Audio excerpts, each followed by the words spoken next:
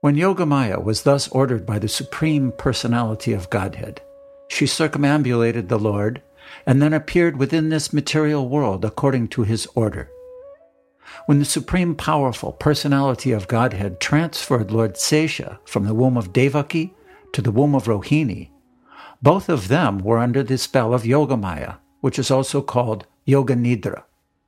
When this was done, people understood that Devaki's seventh pregnancy was a miscarriage.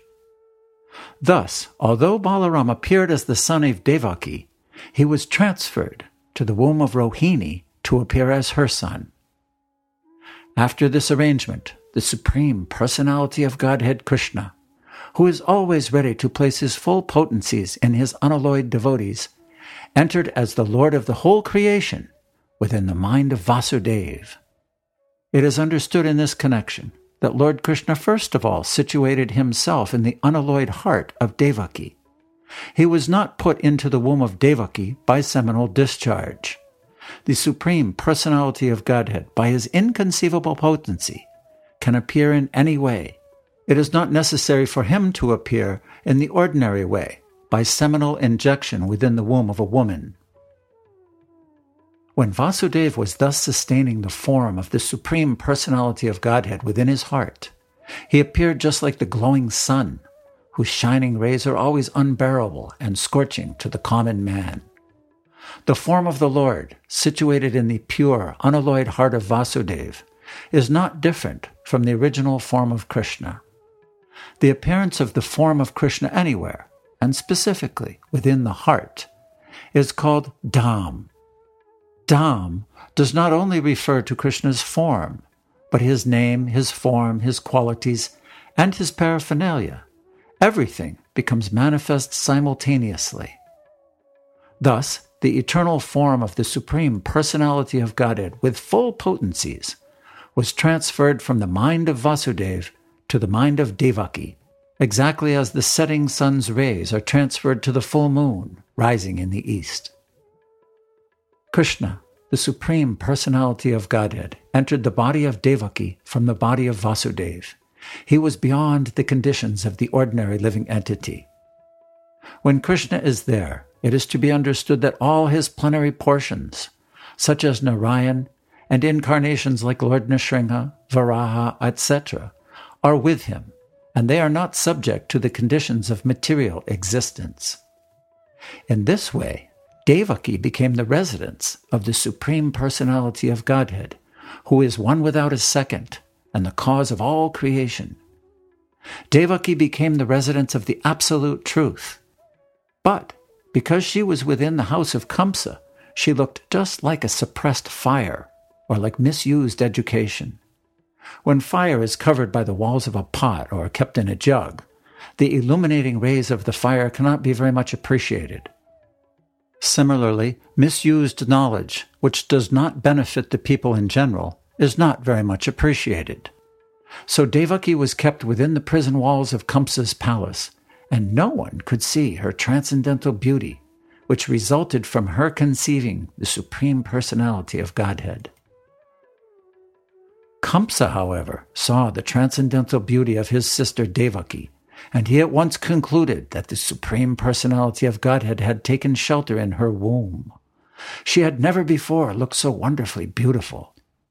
He could distinctly understand that there was something wonderful within the womb of Devaki. In this way, Kamsa became perturbed. He was sure that the Supreme Personality of Godhead would kill him in the future, and that he had now come. Kamsa began to think, "What is to be done with Devaki? Surely she has Vishnu or Krishna within her womb, so it is certain that Krishna has come to execute the mission of the demigods. And even if I immediately kill Devaki, his mission cannot be frustrated." Kamsa knew very well that no one can frustrate the purpose of Vishnu. Any intelligent man can understand that the laws of God cannot be violated. His purpose will be served, in spite of all impediments offered by the demons.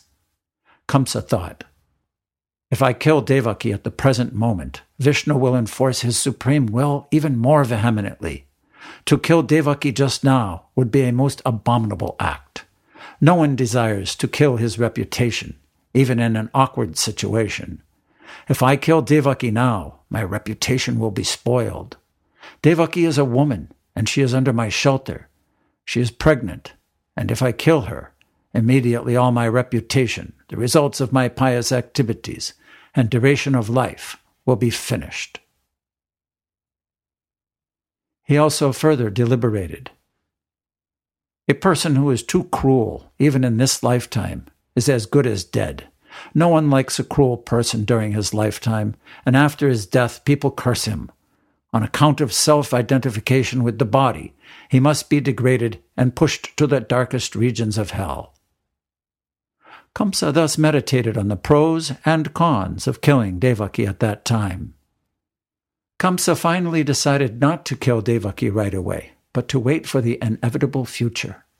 But his mind became absorbed in animosity against the personality of Godhead. He patiently waited for the deliverance of the child, expecting to kill him as he had done previously with the other babies of Devaki. Thus, being merged in the ocean of animosity against the personality of Godhead, he began to think of Krishna and Vishnu while sitting, while sleeping, while walking, while eating, while working, in all the situations of his life. His mind became so much absorbed with the thought of the Supreme Personality of Godhead that indirectly he could see only Krishna or Vishnu around him. Unfortunately, although his mind was so absorbed in thoughts of Vishnu, he is not recognized as a devotee, because he was thinking of Krishna as an enemy. The state of mind of a great devotee is also to be always absorbed in Krishna, but a devotee thinks of him favorably, not unfavorably. To think of Krishna favorably is Krishna consciousness, but to think of Krishna unfavorably is not Krishna consciousness.